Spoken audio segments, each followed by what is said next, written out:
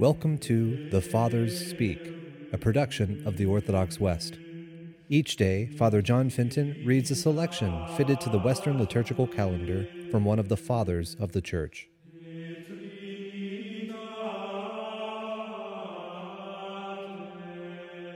On this day we commemorate Saint Tikhon, the Metropolitan of Moscow, who is also the patron saint of the Antiochian Western Rite Vicariate. It is fitting, then, that we listen to a portion of a homily by our Father among the Saints, Tikhon. Orthodox people ought to remember it is their sacred duty to stand firm in their Orthodox faith and carefully to keep it. For us it is a precious treasure. In it we were born and raised. All the important events of our life are related to it, and it is ever ready to give us its help and blessing in all our needs and good undertakings, however unimportant they may seem. It supplies us with strength, good cheer, and consolation. It heals, purifies, and saves us.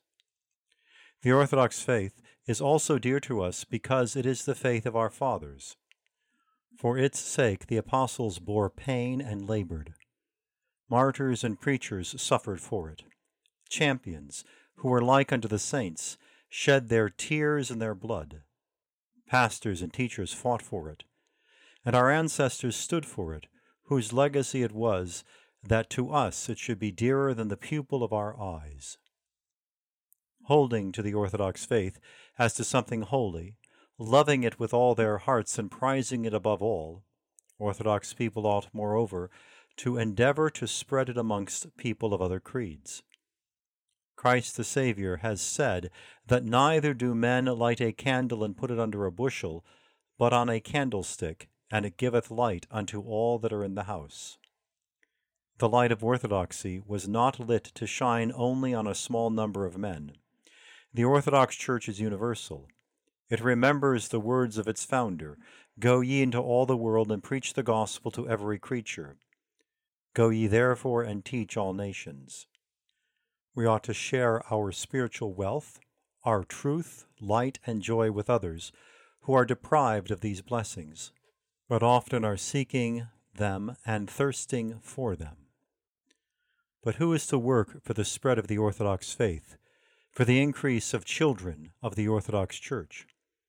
Pastors and missionaries, you may answer, and you are right, but are they to be alone? St. Paul wisely compares the Church of Christ to a body, and the life of a body is shared by all the members. So it ought to be in the life of the Church also. The whole body, fitly joined together and compacted by that which every joint supplieth, according to the effectual working in the measure of every part, maketh increase of the body, unto the edifying of itself in love. At the beginning, not only pastors alone suffered for the faith of Christ, but lay people also, men, women, and even children. Heresies were fought against by lay people as well. Likewise, the spread of Christ's faith ought to be near and precious to the heart of every Christian. In this work, every member of the Church ought to take a lively and heartfelt interest.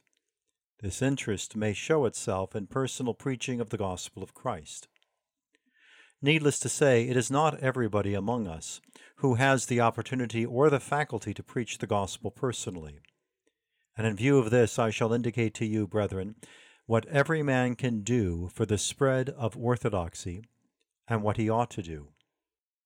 We can express the interests we take in the cause of the gospel in praying to the Lord, that he should take this holy cause under protection, that he should give his servants the strength to do their work worthily, that he should help them to conquer difficulties and dangers which are part of the work, that he should not allow them to grow depressed or weaken in their zeal, that he should open the hearts of the unbelieving for the hearing and acceptance of the gospel of Christ, that he should impart to them the word of truth, that he should unite them to the Holy Catholic and Apostolic Church, and that he should confirm, increase, and pacify his Church, keeping it forever invincible.